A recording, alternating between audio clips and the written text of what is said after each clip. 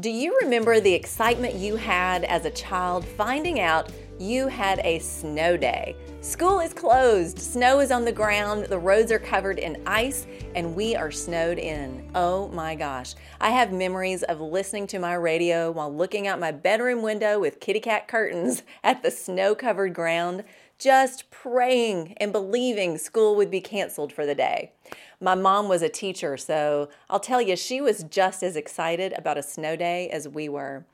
What was awesome was watching the 10 o'clock news before bed, waiting to see your school name scroll across the screen for school closings. We would jump around and act like we had just won the lottery. A perfect scenario was having a snow day on a Friday or a Monday, making it a long weekend full of snowball fights, trying to build something that sort of looked like a snowman, sledding down a hill, and eating snow ice cream. As an adult, I still love snow days.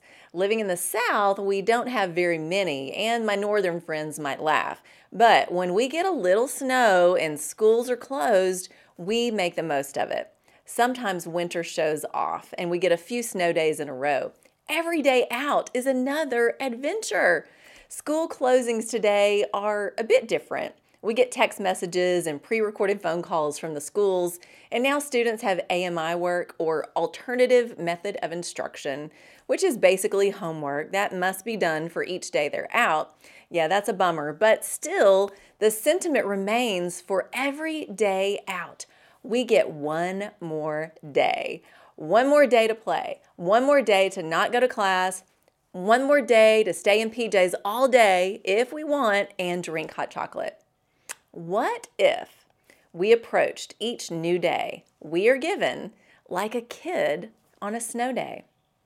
The anticipation of the possibilities as we look out our window. We get one more day. What will this day hold? What adventure awaits? What will I make of it? What beauty will I see and experience? What does God have for me today? Where does He want to take me? What does He want to show me? What will we make of this day together as I look to Him, show up, excited and ready to follow His lead? Even if faced with icy conditions or storms, how will He work it all for my good? Each precious new day is a gift we are not promised.